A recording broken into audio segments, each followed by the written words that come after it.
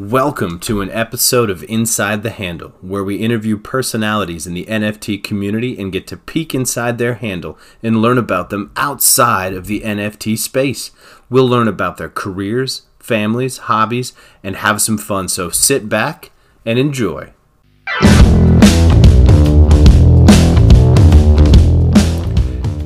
In this episode, we're going to have a great conversation with Top Shot Tandy, where we learn about his great global work with not-for-profits, why he and his family moved to Portugal. We're going to listen to him talk about his favorite pastime, paddle, and we're even going to hear about how he met his wife. So I hope you enjoy this as much as I did.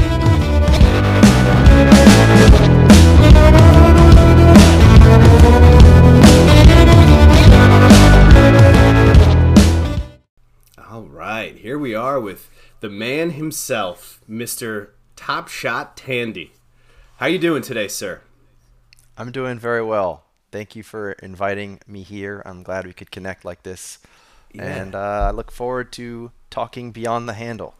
Yeah, this is exciting for me. I think you have you've built a nice space for yourself where you've got a YouTube channel and podcast. You engage on Twitter, all these different things. I think this will be an interesting opportunity for people to maybe get to know a little bit more about you outside of all that stuff, right? So I'm excited, and I appreciate your willingness to let us peek inside the handle a little bit. Of course, anytime. Yeah. So Top Shot Tandy. Let's start with that. What's the creation story behind that? So there is a show on Fox called The Last Man on Earth, starring Will Forte. He was on SNL.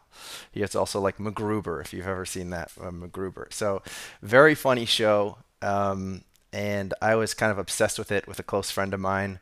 And it was back in February. I didn't have a Twitter handle to talk about Top Shot. I only had my personal normie handle, which I almost never use nowadays, of course. And so I just thought of a name. I need a name. And me and my buddy always call each other Tandy because of this show.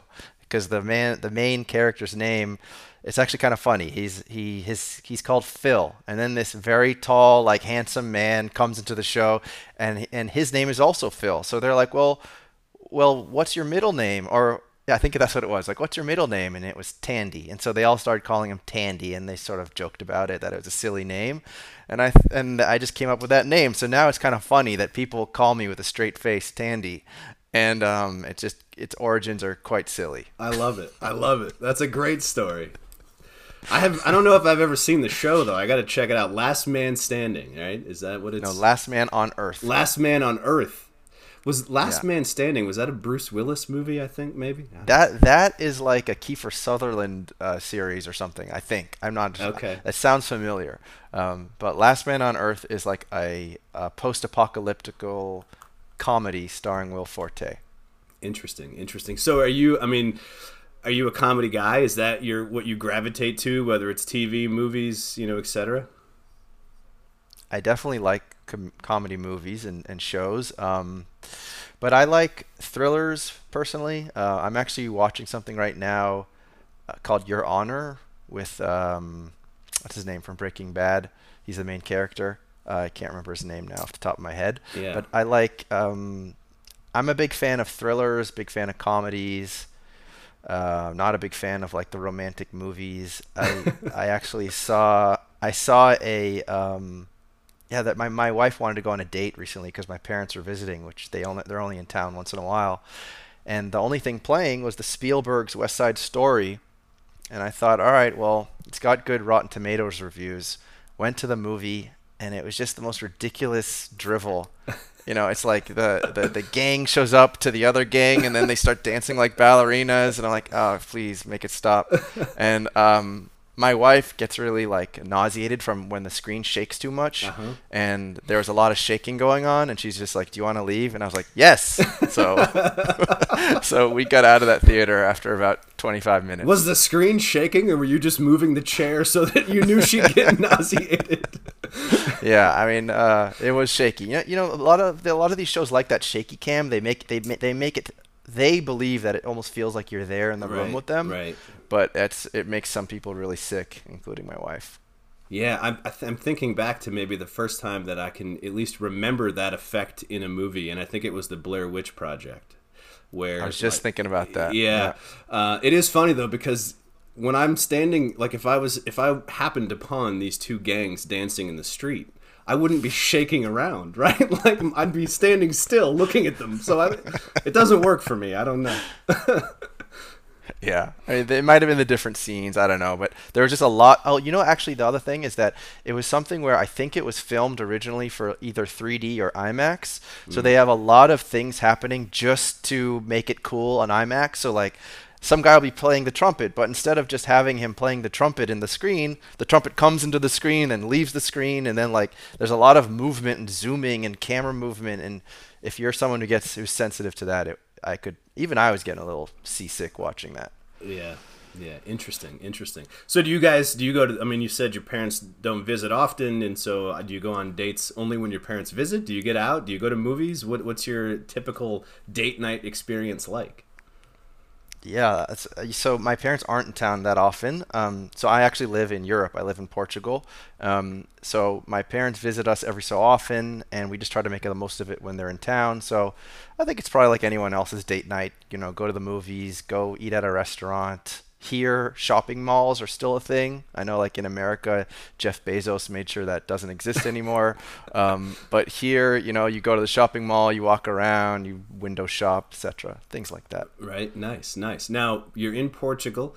Your parents are visiting when they come. Where are they visiting from? Where is Tandy? Where does he originate from?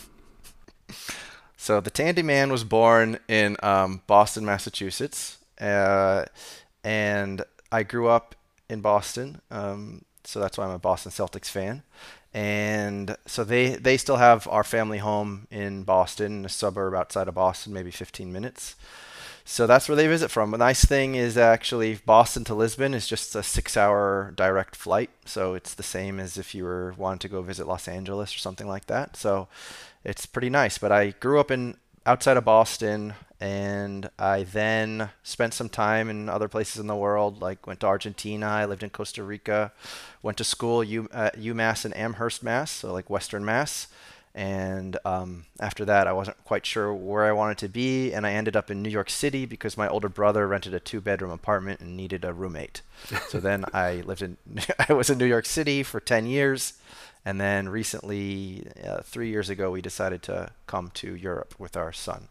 Was the decision was it a decision made just because you wanted your son to have that experience? Was it a decision made because of a career move? What sort of prompted that decision?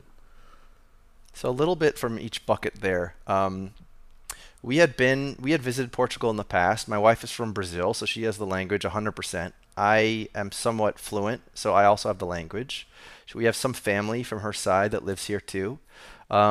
And I think we just wanted something different. And also, she wanted to be able to study, to really just kind of focus in on some ideas that she had that she wanted to be able to study. And then I could work, and the cost of living was lower. So if we came to a place we had the language, we had some family, cost of life was lower, and it's also just a really nice country. First of all, it's a beautiful country, Mm-hmm. but also it's a great country for children.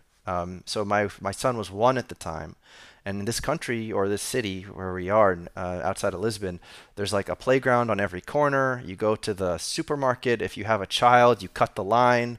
It's very child friendly. So for different reasons like that was why we decided to do it. Originally, we thought we'd only be here for 1 year, but I really enjoy it here, and at this point, I kind of want to be here for quite a while. I'm not in any rush to go back to New York at the moment. So is the plan then to stay there, or is it just sort of like you're in the middle of an evolving plan? Yeah, I don't know. I'm not sure what the plan is, honestly. I try to take it like one day at a time. But I don't know. For now, all I know is I'm happy here. If one day I'm unhappy, then we'll figure out, or as a couple too, of course, we'll Sure. figure out what the next move would be. That's awesome. I spent a little bit of time in Portugal, in Lisbon, and then is it Porto? Yep, Porto's Yeah. to the north. Yep. So I did a little traveling and ended up in Portugal for a little bit. It is an absolutely gorgeous country. Now, one of the things that's always unique about being in a place in Europe is that it's fairly easy to travel around to see other places in Europe. Do you guys get out much in that regard? And do you, I know your son's pretty young, so I don't know how easy or difficult that is, but do you get to travel much around Europe and see different things? So not as much as you'd think. Before we moved here, that was definitely the idea that we were just going to be in a different country every other weekend. But in reality, not quite the case. With a child, the child gets sick or whatever other reasons. So not as much as I thought we might have, but we've driven into Spain once. We visited. We have friends who live in Paris. We've done that at least once or twice. But recently we did a pretty cool trip. We went to Austria. So we flew into Vienna and then we drove west to where they have a massive mountain range, like almost like the Alps. Okay. And that was amazing. So that felt like almost like the biggest real trip we've been on since we've lived here for 3 years. Because the other ones are kind of hanging out with friends, which I also love doing. Because then you just travel and could turn your brain off. Where in this case you go and everything has to be carefully planned, and Right. it's almost more work to travel than it is to stay home. Right. But anyhow, it was great. Austria was a really beautiful country, so Awesome. it was really nice. Any plans, or are there any areas in Europe that you would really like to go to, or that you'd like to be able to bring your son to at some point? That's a good question.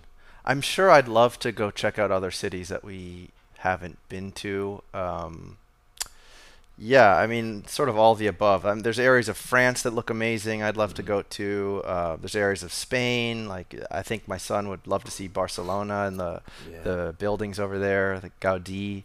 Yeah, there's tons. There's tons of places I'd love to go. I think though, to be honest, I used to travel a lot when I was younger, and I don't know how you feel with kids, but as you get older, and all of a sudden you have a lot more responsibilities, and like home is sort of an easily manageable place. And then like once you leave, you got to now just figure everything else out. So I have become more of the person that enjoys sort of where everything is in control, whereas I think my wife is still in the mode where she wouldn't mind traveling every other weekend. Yeah, yeah. It definitely, as you get older, as you have a family, as you have a child or children, it's definitely a change in the way you view travel. There's no doubt about it. I have two daughters, and they're a little older. The oldest one is 10, the youngest one is 7. So they're at an age where we can pretty easily pack them up and go. But it's not easy. And if you're driving somewhere, there's you have to stop 100 times, and it definitely changes the dynamic.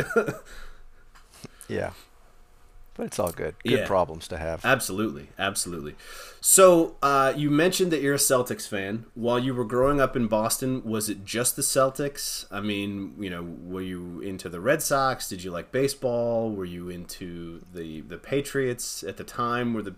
Had the Brady dynasty started, or were the Patriots not good yet?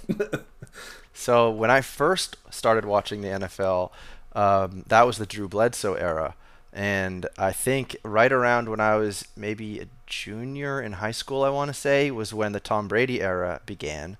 And that was just like the prime time. It's like where you can watch every game, you go to your friends' houses, you have parties, you watch the games together. So I had the great fortune of being able to be a really big Patriots fan, like right at the peak of the beginning of like the Tom Brady era. And I don't know if you recall, but it was so dramatic the way it all went down, where Bledsoe was doing he was running out of bounds and he just got absolutely clobbered. I forget what team they were facing, and probably had a concussion, and that's what began the Tom Brady era. So yeah, and then that first Super Bowl with Vinatieri and versus the Rams, and I still remember that, and just driving through the town with my friends and honking the horns. And yeah, so I was a Pats fan. I was a very big Red Sox fan. I used to enjoy listening to the games on WEEI on the radio.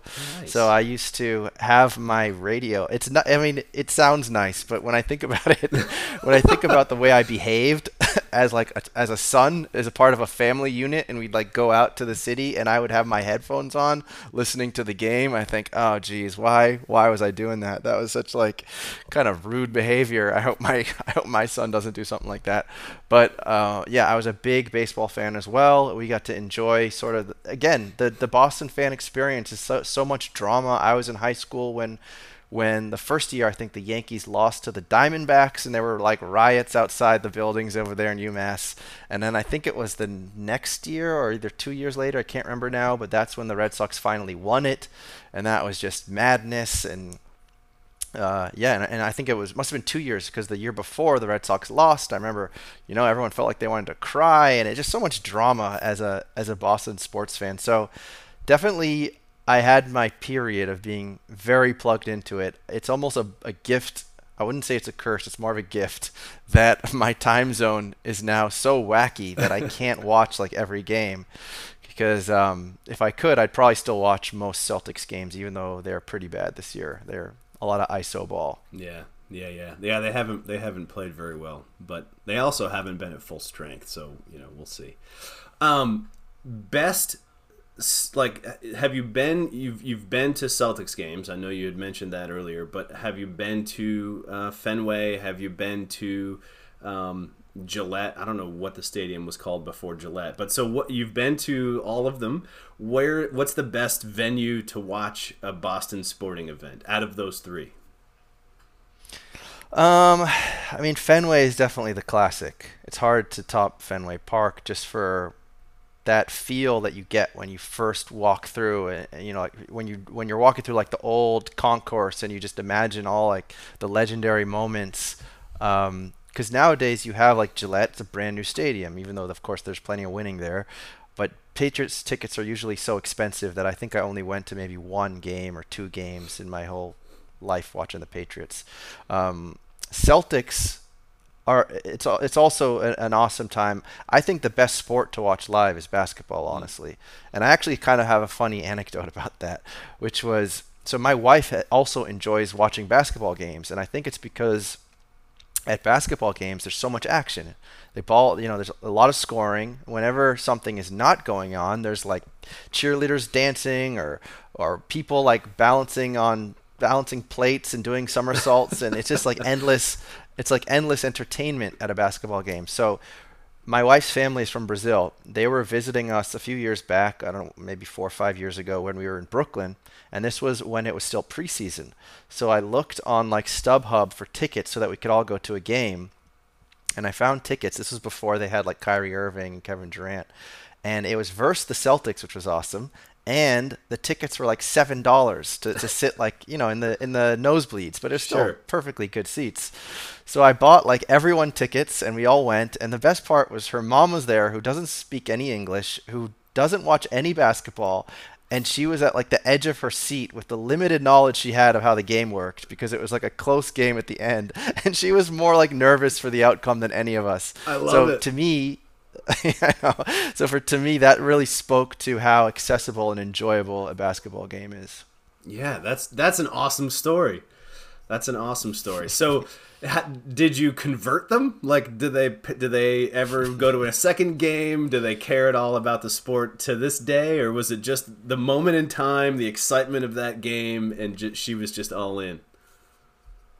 Yeah, it's more of the moment in time. I mean, my brother-in-law, he still sends me clips or something when something crazy happens in NBA. So he still watches. I don't know if that's because of the game or anything like that, but right. He's the only one who's over there in Brazil, because Brazil it's all like football or soccer. I mean, people don't really watch other sports so much in Brazil. It's only when it's the World Cup, and there's stories about that too, of course, where Brazilians are like mental for the national team. Right. So it's a very soccer dominated country. So your wife is from Brazil. Where did you meet your wife? Did you meet her here in the States? Were you traveling when you met her? So we met in New York. It's very much of like the Notebook Part 2 type of a story. She was working for a family in not in upstate. What's it called? Like I can't remember any of the names, but those cities where like the families have the nice houses above the city. Yeah, yeah, yeah. Um, so like White Plains area. White, yeah, So she was Westchester, White Plains. Yeah. exactly. So she was working for a family there, like taking care of some kids over there, and I think she was just kind of living her best life. She had come from Brazil, and she like went out with her friend the night before. I think to I want to say to the Hamptons. So like they went to some party, and I think they were all just super tired. And what happened was I had just come back from visiting Brazil for like 3 months, and I had an absolute blast. Like the it was amazing as like a single man and partying and just having an incredible time. And I came back from Brazil, and it hadn't been that long since I had returned.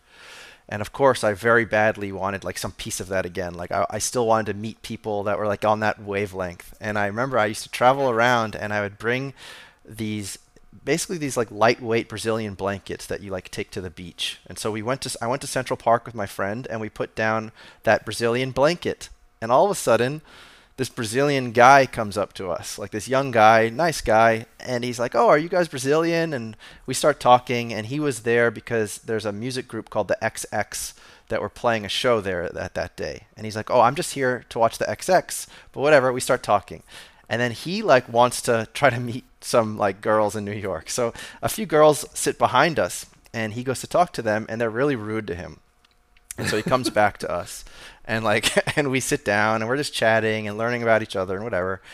Then all of a sudden these other two girls come down, and believe it or not, but one of the girl puts down a blanket, and it's almost the same blanket. It's another Brazilian flag. And I go, "Well, those girls won't be mean to you. Why don't you go talk to those girls?" So he says, "Oh, that's a good idea."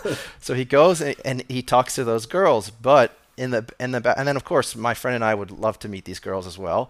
And we wait a bit, and then we go and we talk and we sit down, and he kind of like exits the picture because he's like, I'm only here. They're about to start the show, and I'm gonna leave now. So I'm like, great. So so he leaves, and What a perfect and my friend and I wingman. exactly, I know, and so yeah, I'll have to send him this video. I think I still have his Facebook, but he leaves, and we just start hanging out, and we have a great time, and we're in Central Park, and like we play soccer together, and just spend like the day together and exchange numbers.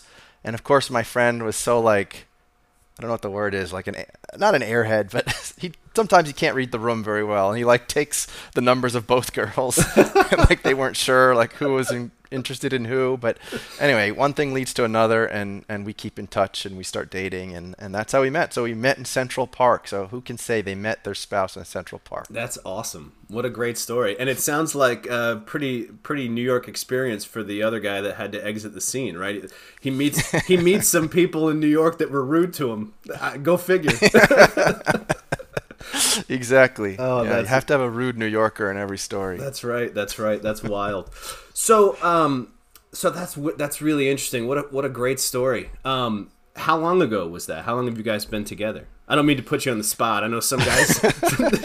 If you want, we could. It's almost. I know it's almost our 10-year anniversary of being married. That's going to be in January. But I think that must have been 11 or 12 years ago when we actually met for the first time.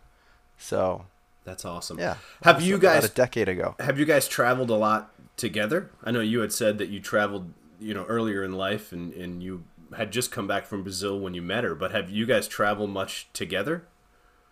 Yeah, we have. We've done a Europe trip. That's kind of when we came to Portugal for the first time, also together.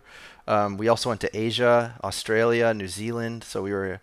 I was sent out, part of my day job, which we can talk about in a sec if you want. But my previous role at another nonprofit was they sent me out to Cambodia, and they let me go like a little. Well, I went a little earlier and spent a little longer. So I went to do some work in Phnom Penh. But before I did that, I was in Thailand. I was in. We met up with our friends that live in Paris, and then we went to Vietnam together. So we went to Cambodia, Thailand, Vietnam. We also went on a different trip. Her sister was studying abroad in Australia, so we visited Australia. We visited New Zealand. So we did a Europe trip. So we've been in many, many places, and that was before my son was born. But sure, we've definitely done a fair bit of traveling. That's phenomenal. What's the place that is the most memorable, or maybe the one that you enjoyed the most? Um, Honestly, New Zealand was incredible. New Zealand was an incredible experience, and I know my brother-in-law can't see this video because he went to go visit. That's his wife, and they had a limited amount of time, so they just spent it in Australia. But to me, Australia is also really great, but to me, New Zealand was just like mind-blowing. Like I'm someone who really enjoys just nature, like nature scenes, like just massive nature scenes, and New Zealand is just full of them. Like when you take certain roads from one town to another, there's all of these places like every 2 minutes to stop off the road because that's how many amazing like vistas there are. Wow. So to me, New Zealand was just mind blowing for that reason. I really loved it there. That's interesting. I have done a fair bit of traveling. I have never been to New Zealand or Australia, so I'll have to add that to the bucket list. See if I can get there. Yeah, Now, highly recommended it if that's what you're into. yeah, I love to travel. Of course, as we talked about with kids and a family, it's a little different. My wife and I both love traveling, and we do it whenever we can. But at this point, it's been fairly limited in terms of where we can go, and most of our trips these days are for the kids, so they're to like Right. Disney and things like that, right? Now, you mentioned you were working with a not-for-profit. Can you get Right. into a little bit about what you do, what you did for the not-for-profit? It sounded like maybe you were working for one not-for-profit and then maybe now do something a little different, or at least with a different company. So, can you take me back to, your I think you said UMass Amherst. You're getting out of college. You're looking for a career. How did that path unfold for you? So it actually is a even more of a maze than just that. That sounds very straightforward. I was at I was at UMass Amherst, and I started playing online poker because a friend of mine who lived next door, he was my neighbor in my building. He couldn't use his credit card to play at a website called Paradise Poker, and he said, "Would you mind funding my account, and I'll give you the $20 bonus?" So I said, "Sure." So I got the $20 bonus, and of course that was like the little taste. And then I got like hooked, and I played way too much online poker. As another thing when I look back and I'm like, what were you thinking?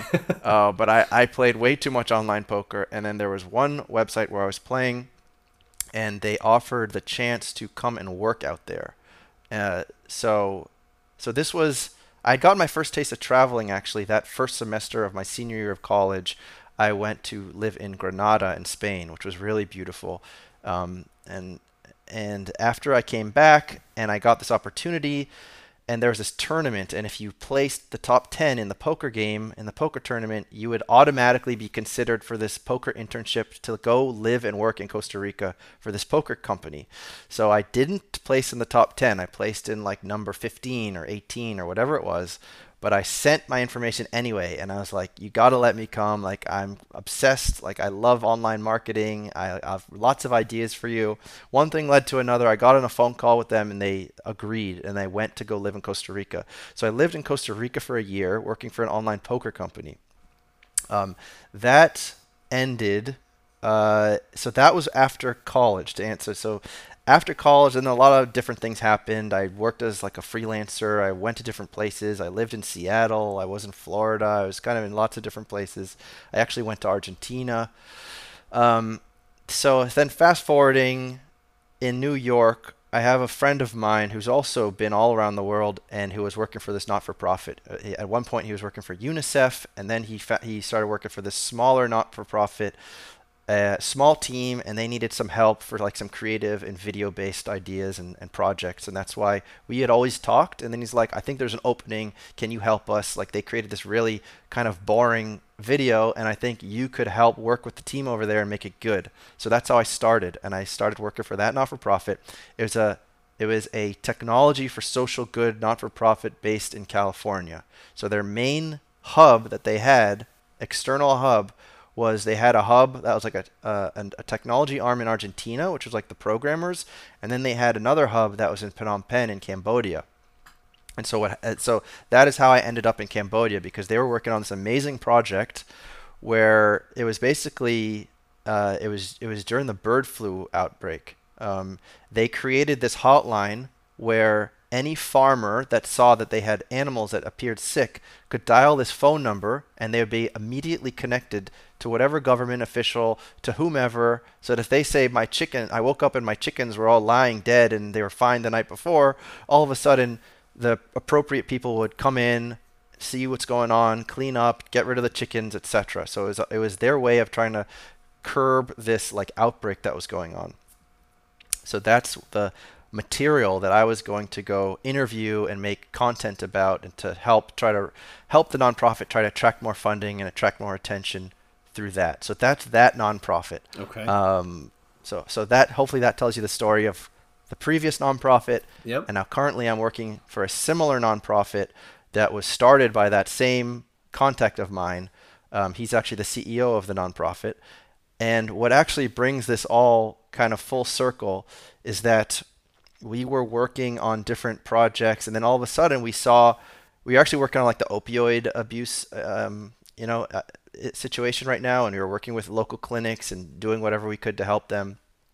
And then all of a sudden we saw this news about the pandemic that was starting, and we started focusing in on the free and charitable clinics across America that were serving the most like overlooked parts of the community, and they also needed to attract funding and they needed support. So what ended up happening actually was I found a tool to build something very similar to what was built in Cambodia, a hotline, and I built it with the help of some other people, and we gave it to all these clinics for free. So what was going on is like, you might have CVS might say you can get tested for free, but then what CVS would do is they'd send all those people to these free and charitable clinics that had like 3 people working there.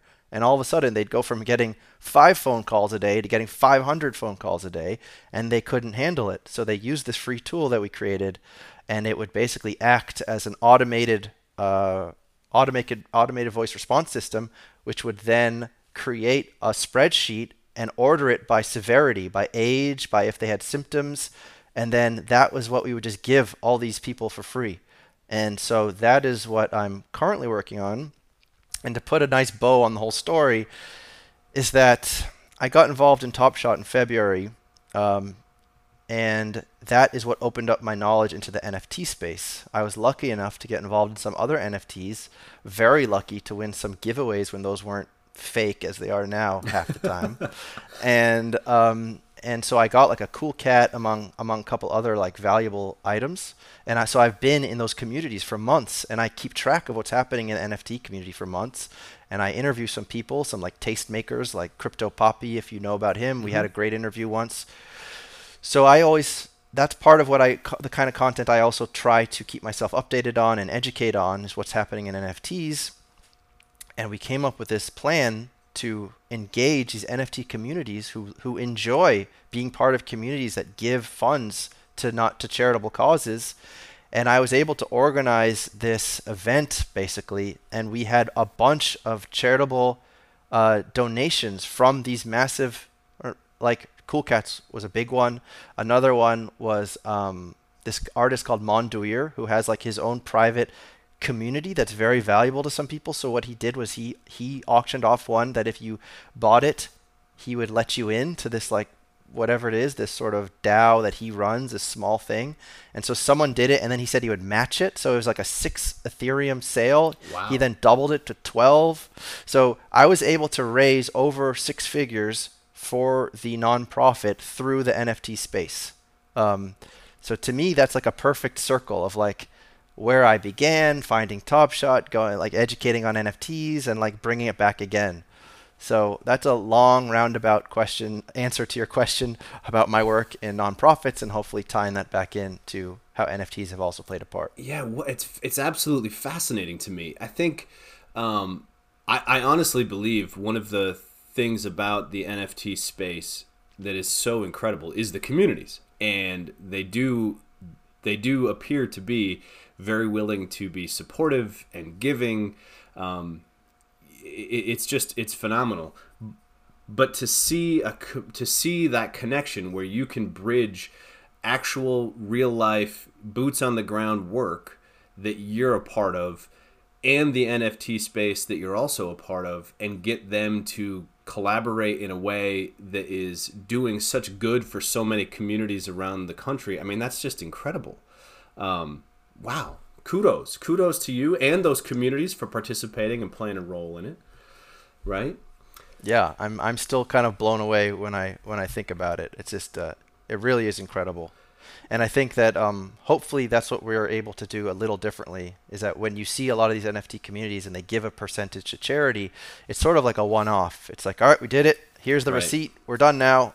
Whereas this is a lot more connected. We actually had this woman who works at a clinic on the border of Mexico who has this generator that's like almost on its last legs, and we connected that with the Cool Cats community, and they got all excited thinking that this Cool Cat that they were donating would directly buy a brand new generator for this clinic. And so it's amazing to actually be able to see who you are able to help and actually see it being done. Yeah, I think so often when people give, they hope and assume that it's going to support the cause, right?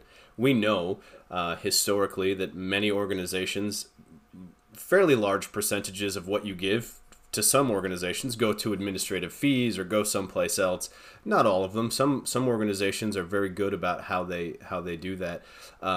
But you don't get that. You don't get to see it. You don't get that tangible experience, right? You go adopt a dog, you get that tangible experience. But if you just write a check to, UNICEF or I forget the name of the Ronald McDonald House or whatever, you don't get to actually see it. For you to be able to create that relationship where they could see, where anyone can see, look, if you give, if you participate, if you play this part of the game, you're going to be able to support this woman with a generator that's going to be able to support, this many people in the clinic on a daily, weekly, monthly, yearly basis. It's incredible. That's really, really cool. Yeah, thank you. The not-for-profit that you're working with now, the connection that you had, who's the CEO, I mean, is this a small team? Is this a fairly small team of people who are working in this particular project? Or, is it like 5-6 people? Is it 20 people? How many people are involved in the distribution of the tool that you've created and the coordination of things like who needs what where? Yeah, it's a relatively small team. I think we're probably under 20 people, and there's different focuses for different projects. So people are on different projects. So this particular NFT related fundraising project, it was pretty much, for the most part, it was me, my contact, and maybe one other like assistant. So it wasn't like a massive undertaking by any means. So that kind of made it even more special in my mind, is that Right. like we were able to execute on this high level, and it wasn't this huge thing. Yeah, that's incredible. That's incredible. And so this particular, I mean, it sounds like this particular not-for-profit is relatively new, maybe beginning with the pandemic.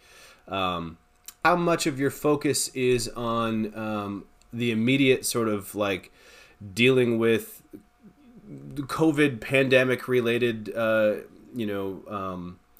Okay, I see what you're saying. boom in cases versus sort of like creating a sustainable organization? Because I guess the question is, the need exists obviously throughout the world, right? There are underserved communities. There are parts of the world that are completely underserved and undersupported.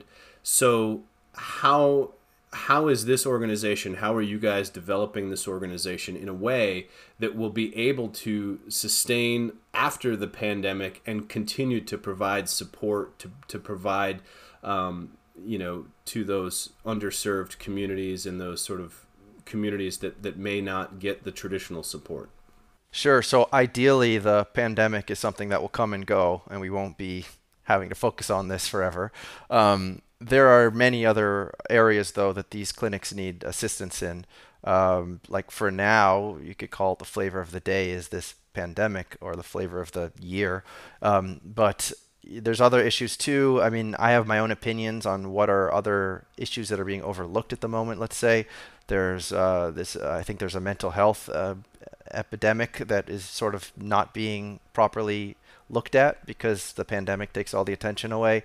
And there is the opioid abuse as well, which is also getting worse and worse. And that is where we were starting to focus on before this pandemic hit. We still do focus on it to some degree there, and we are seeing success there too in terms of we are doing on-street outreach and getting people into rehab facilities and things like that. But right now, not all of our focus is there. Like 95% of our focus is on the pandemic. But to answer your question, I imagine those other areas, if and when the pandemic is no longer front page news, we'll be able to focus more on those areas. And I anticipate that there will be plenty of interest to improve those areas. Yeah, sure. I certainly hope so. I certainly hope so. To your point about mental health and mental illness, I think not only is it being looked over because of the pandemic, I think the pandemic is actually creating more of an issue with mental health, right? 100%. The seclusion, depression, people that may not ever have had a history of mental illness.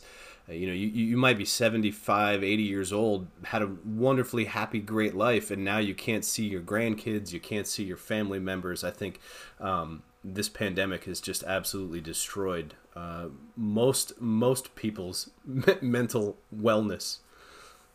Absolutely. I agree with that 100%. And I actually heard the story. So I listened to this podcast in Portuguese to try to improve my ear and my listening comprehension. And this girl was talking about how she was looking for a preschool for her 1-year-old. And she told this story about how she went to visit the preschool. And there was I don't know if it was, let's call it a teacher. And all these babies have grown up knowing this teacher or this doctor or whatever, always with a mask on. And she shared this story where one day these toddlers or however old they were, she had to get a drink of water or something, and they're so not used to seeing this woman without a mask on that when she took her mask off, all these babies were crying and getting upset. And that was that was such a stomach punch to think about that. So there's many examples of how damaging it is, but yeah, what can we do? We gotta do everything we can to improve the situation. Right. We have to handle the immediate crisis, and then we can hopefully begin to focus on some of the unintended consequences of that. But yeah, and I mean, to put a little bit of a brighter spin on what's going on, what this has created is, I also don't believe that we would have these communities without the pandemic. Obviously, I'd prefer to not have the communities and have no pandemic. But I think that these NFT communities, the way that people are really looking for engagement through each other through the internet is something that I don't think would have happened otherwise.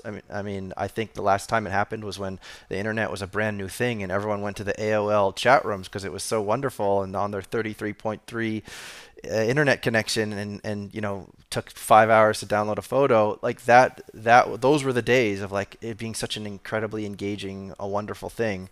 Since then it went completely the other direction, and now it's come back again, and I think it's because people need that feeling of being part of something, of being able to have some kind of a human connection, even if it's through an NFT or if it's through a Top Shot Wolfpack chat or something. It's that need to belong. All right, so let's leave this nasty pandemic behind.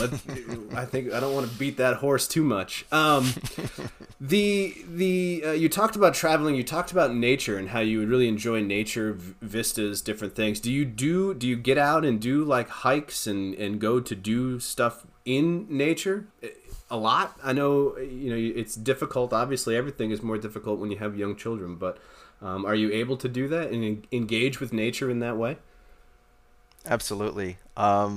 So we live on kind of a hilly area, and there's this one park that I just love because it has a view of the river and this massive bridge that takes you from Lisbon to the other side, to Almada. And there's this big statue, just like the one in Brazil, like the Christ the Redeemer statue, and it's just very, very scenic and beautiful. And so what I often do is I drop my kid off at school and I drive. It's under 10 minutes and I'm at this park, and I have a little circuit that I walk. So I always notice that my mental health is far improved when I do that. it's like when my parents were visiting, they were taking my son to school a bunch of days, and I noticed I wasn't going on those walks anymore, and I Right. could feel the effects. So yes, I definitely love doing that. And we still do it. There's also some beaches out here that are a little more rugged and wild and more naturally beautiful. So often, if I drop off my kid at school and my wife and I, we can like sometimes take a day and go to these different beaches. So there's a lot of accessible nature here, and that's what I really prefer. And even with that trip just now that I mentioned, we went to Austria, and that's exactly what I wanted to do. Like we landed in Vienna. I said, okay, well, like, okay, we'll eat some cake and whatever, but get me out of there, get me to the mountains. So I definitely, I gravitate toward that, and I try to find opportunities to do that as much as I can. Now, do you think that that is a condition of being born in sort of a more urban area and not maybe having as much of that as a child? Or is it something that as a child you guys as a family would go and do? And was it something your parents were interested in? Or, as a third option, is it the kind of thing that you've grown to love throughout your traveling? So as you've traveled around the world and you've seen some of these different vistas and these, whether it's waterfalls and beaches and just these beautiful organic natural scenes, have you grown to love them that way? Yeah, I think it's a lot of the third option. I think as we age and as we just get exposed to new things, I think it like triggers our synapses in our brain sometimes. We're like, ooh, that felt good. I think I want more of that.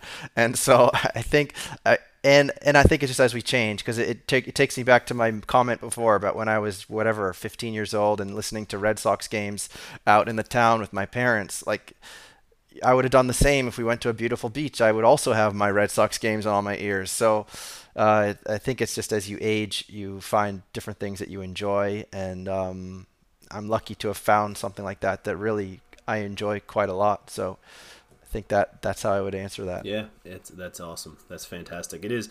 It's interesting to see when people travel what they take away, right? Because I think the way that I look at it, and I've done, as I said, some traveling, but I'm never the same after a trip.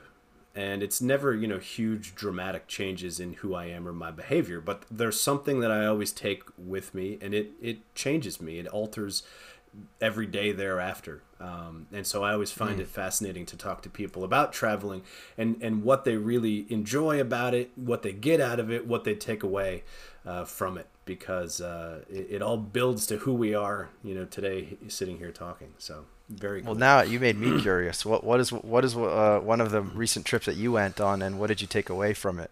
Oh, wow. Or it doesn't have to be recent, but what is an example of a trip you went on and you took something away from it? Yeah, I think I've done some pretty interesting traveling.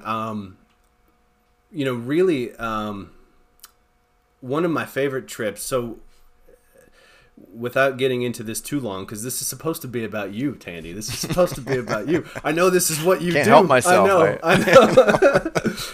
So one of my opportunities in college, I ended up with a anthropology degree with a minor in pre-Hispanic Peruvian cultures, which for anyone out there, there is no career with that degree, so I don't recommend going down that path. But when we graduated, there was a group, two of friends of mine and I, the three of us, went to South America. We spent 3 months in Peru and northern Chile and just sort of in a few different areas, but mostly in Peru and around there. And that trip for me was absolutely incredible because we were able to visit the sites of all of the different cultures and the different things we had learned about for the previous couple of years.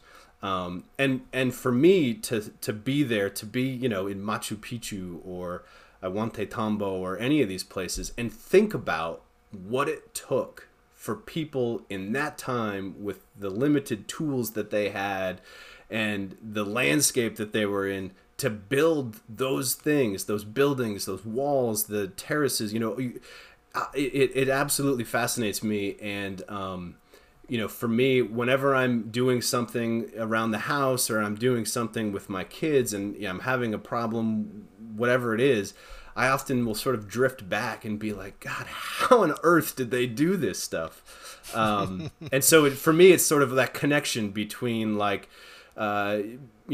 what the ease of life today, even though life is difficult, to think about what life was like for those people trying to accomplish the things that they did, and certainly sacrificing their life for it, right, and all of that goes along with it. It fascinates me, and certainly created a bit of a frame for me and how I live my day to day. Yeah, that's great because that's a story of finding gratitude a little easier in everyday life, and so that's a great example. Yeah.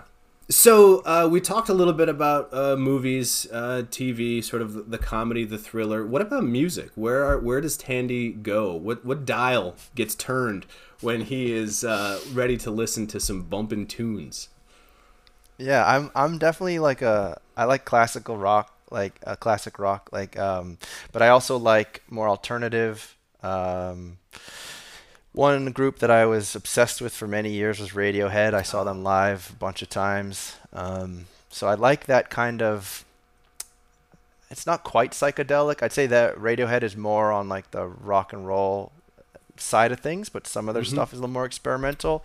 Sure. A more recent group that I like quite a bit is Tame Impala. And I would say they are a little closer to like the psychedelic rock area. But I would say that's generally the kind of music I like to listen to. I really like Tame Impala. I mean, there's music I really don't like. I really don't like pop music. I don't like formulaic pop music. I'm guessing you might be struggling with that with two young daughters. Yeah, it's my wife. The worst of it is my wife. So let me just I want to just get this. I want to clarify this. So because you may upset a large portion of the people in existence. You don't like Hallmark type beautiful movies. You don't like pop music. I mean, come on, Tandy. Yeah, I'm a bit of a contrarian. I think Taylor Swift is calling right now, and she doesn't have anything good to say. Yeah, I don't listen to Taylor Swift. From what I've heard, a lot of it is just stuff that kind of gets locked in your brain. You can't shake it out. Literally shake it out, right? So that's the kind of music I don't quite enjoy. When you just can't get it out of your head and it just sounds so formulaic, and I'm a little annoying on that side of things. Like if we're in the radio, if we're in the car and the radio comes on and I can't switch it before one of those songs come on, it'll create an issue between my wife and I. So my hack for that is just make these massive playlists on Amazon, and I just make sure that none of those songs are in there. So some songs she'll hear and she'll know and she'll like, but it'll never be the songs that I know that I hate. Oh, I love it. That's awesome. I'm gonna have to try that because nothing that I do works. My wife will even and listen, I love my wife to death, but she will play a song and then have it repeat and repeat and repeat and repeat, and I'm like, can we at least get a new one? Does it have to be the same one? Radiohead, and then you just hand them headphones like this and say, look, you can listen to it 20 times if you want. Yeah, that's what she does to the kids, but she won't let me do that to her. Radiohead, I'm a huge Radiohead fan. I love their early stuff. I'm a kid who was of the grunge era, and so I love their early stuff. The Bends, I think, is absolutely like one of the most perfect albums, cover to cover. Do you prefer the newer stuff? Do you prefer the older stuff? Where do you sit on that sort of evolution of Radiohead? I prefer the older stuff. Yeah, like you said, there's some incredible albums in there. Like Creep, of course, is like a classic. That's sort of what people get introduced. I actually got introduced with Kid A. I was working at a hotel in Falmouth, Cape Cod, and my older brother actually gave my dad that album, and my dad played it, and he's like, what is this? It sounds like a breaking, like a computer that's breaking down. Like, I don't want this. And he gave me the CD, and that CD. I had a CD player in my Honda Civic. People don't listen to those anymore.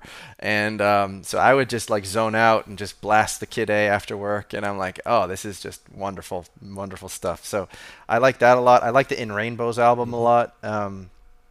Yeah, but I saw them a few different times, but one of the best performances I ever saw of theirs was there was like a tent out in Boston, in downtown Boston, small capacity, and it felt like it was such like an intimate show with Radiohead. Like I don't think that'll ever get topped. Like I've seen them in other places too, but yeah, I loved seeing Radiohead. Yeah, that's awesome. That's awesome.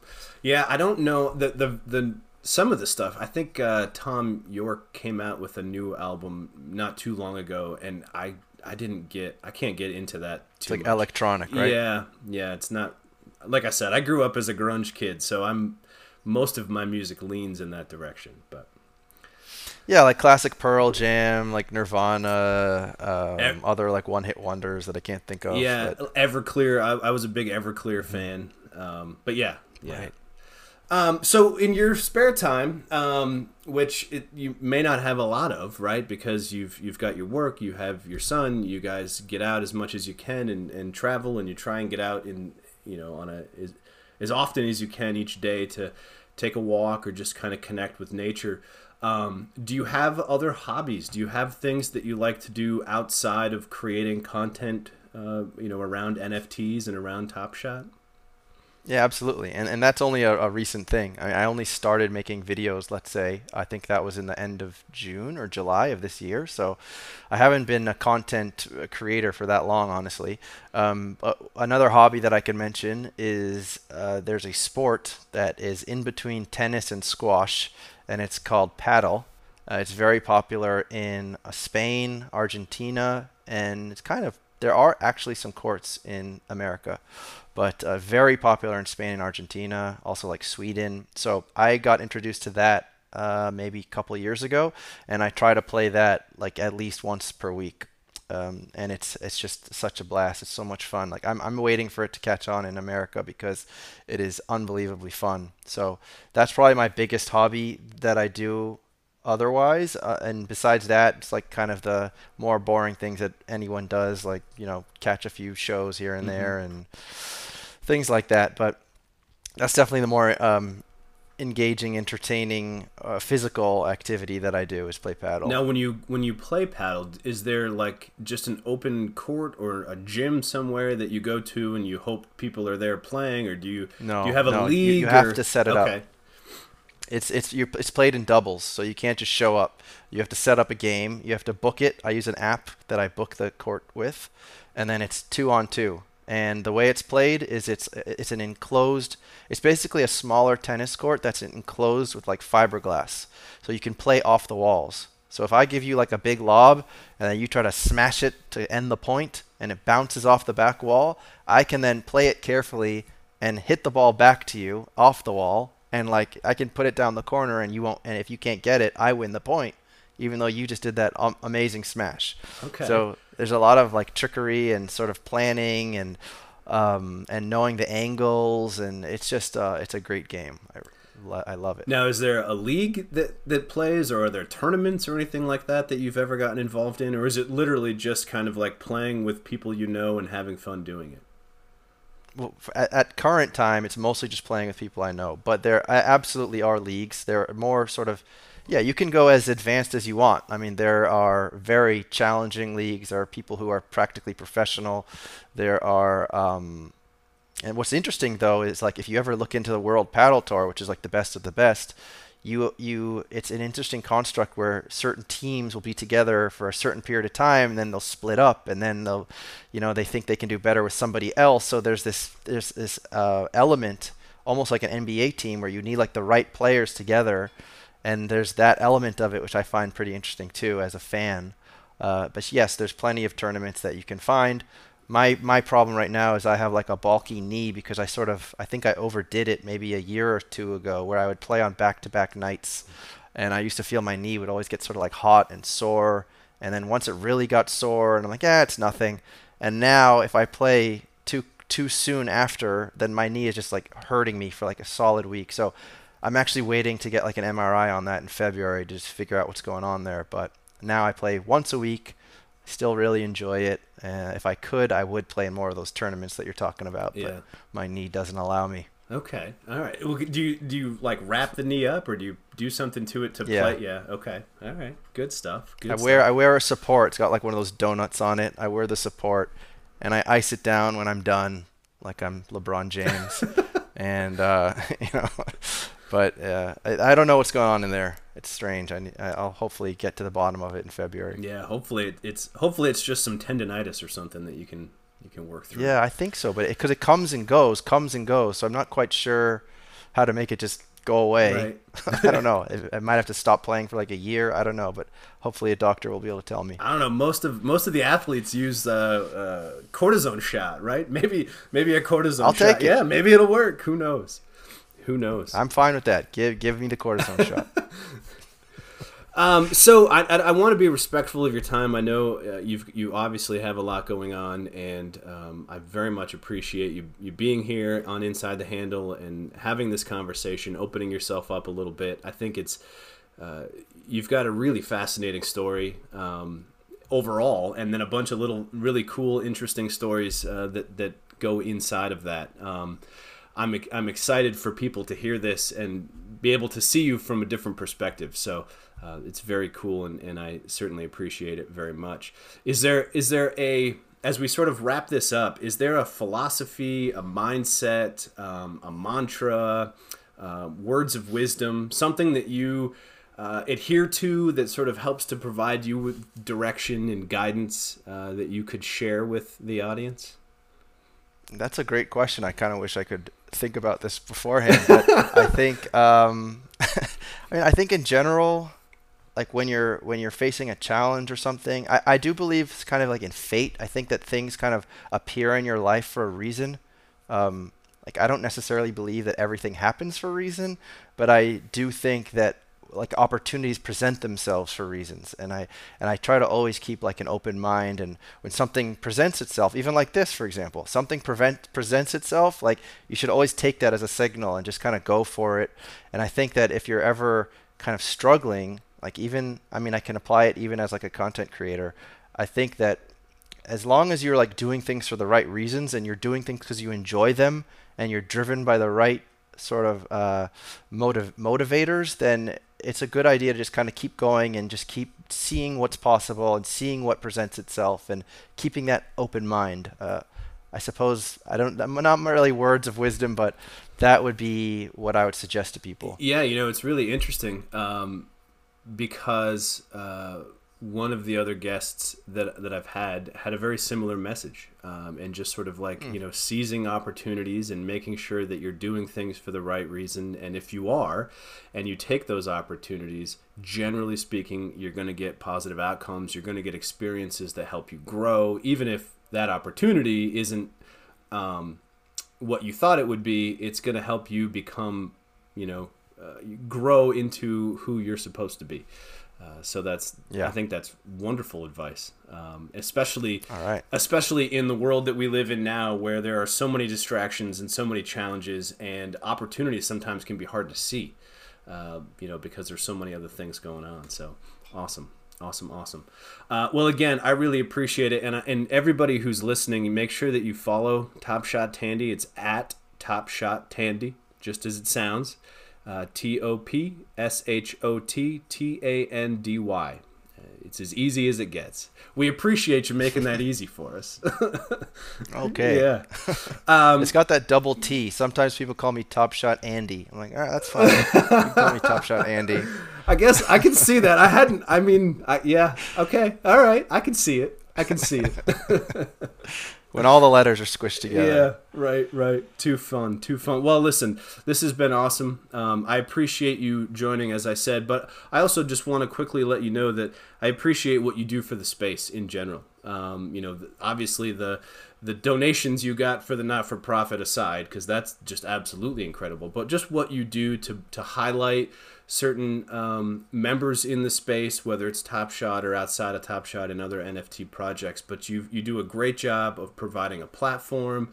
You're very engaging, entertaining. Your videos are top notch. I love when you create videos for your guests. So thank you for what you do to help build the community, and I hope, wish you nothing but success as you continue to build that for yourself. Well, I really appreciate that. And I try to create entertaining things for myself, but also for people who are watching. And I think this idea too that you've come up with is an amazing idea. I don't see anyone else doing it, so I think that's a great sign. And I wish the same for you. I think this is a way to get to know people in the community apart from NFTs and Top Shot. So I do that for like a couple minutes when I have a guest, and this is a nice deep dive. So yeah. I hope the same for you, and I hope you continue to get these great conversations. And I'm honored to be able to just kind of talk about this stuff with you and have a place to go watch it later and show my wife. All right. Well, thank you very much, sir. I hope that you enjoy the rest of your day.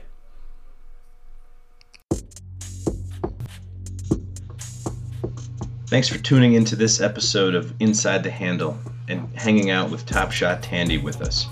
We had a great time, and we hope you enjoyed the conversation.